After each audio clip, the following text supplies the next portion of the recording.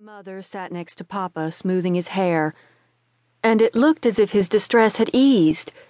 He almost looked comfortable. Or so I had thought, until the slight restlessness of his hands fluttered to a stop. As Mother bent her ear against Papa's chest, I had held my breath, praying he only slept. Silently, she took his hand in hers and sank back against the sideboards, closing her eyes in her own private grief. I'd sat there frozen, looking at her, seeing nothing, feeling nothing but a pitiful tingling somewhere in my body which was separate from my mind. That had been when I first realized the truth. That was when the distance that spread between my mother and myself had finally hit me. We could not even share our pain. I had recorded his death, but nothing more. I couldn't. I was full of words but had no one with whom to share them, and I felt Papa's loss all the more because of it. How I ached to talk to him, to tell him my thoughts as I had always done before. Perhaps such a need was in part why he'd been so pleased that first night on the trail when he had presented the wrapped journal to me.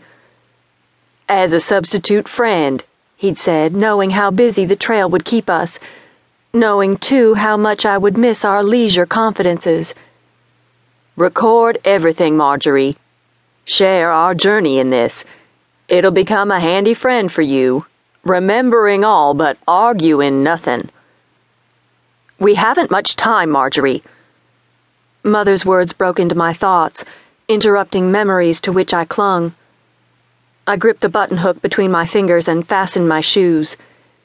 Papa could never have known then, I thought, how much I would need the friend he'd given me, wrapped in brown paper. "You best empty the pan beside Papa first," Mother said when she noticed I'd finished with my shoes. With too many thoughts, too many feelings to sort through, I tried to focus on attending to Mother. I watched her clear away the clutter. Papa's rifle swayed gently from a hoop overhead as she made her way forward, and I remembered how often he used to swing around from the driver's box to join us in the wagon, only to bump his head against the heavy butt of the gun. It became a game that gave the boys a happy opportunity for making sport of Papa, which prompted his response of engaging in a serious tickle attack. There had been a time when Mother would have joined in the fun, but her sense of humor had long since faded. I especially noticed its absence on occasions when celebrations were left to Papa and me. Papa did, too. When our wagon train finally pulled out of Independence, past the springs and beyond tents of greedy profiteers hawking their wares, he had shouted out and hugged me from the pure joy of being on our way, farming the land, working with his hands, a new life once we reached the Oregon. But he hadn't even made it halfway. "Marjorie, the pan!" Again, Mother's voice sliced through my thoughts, sharp, effective.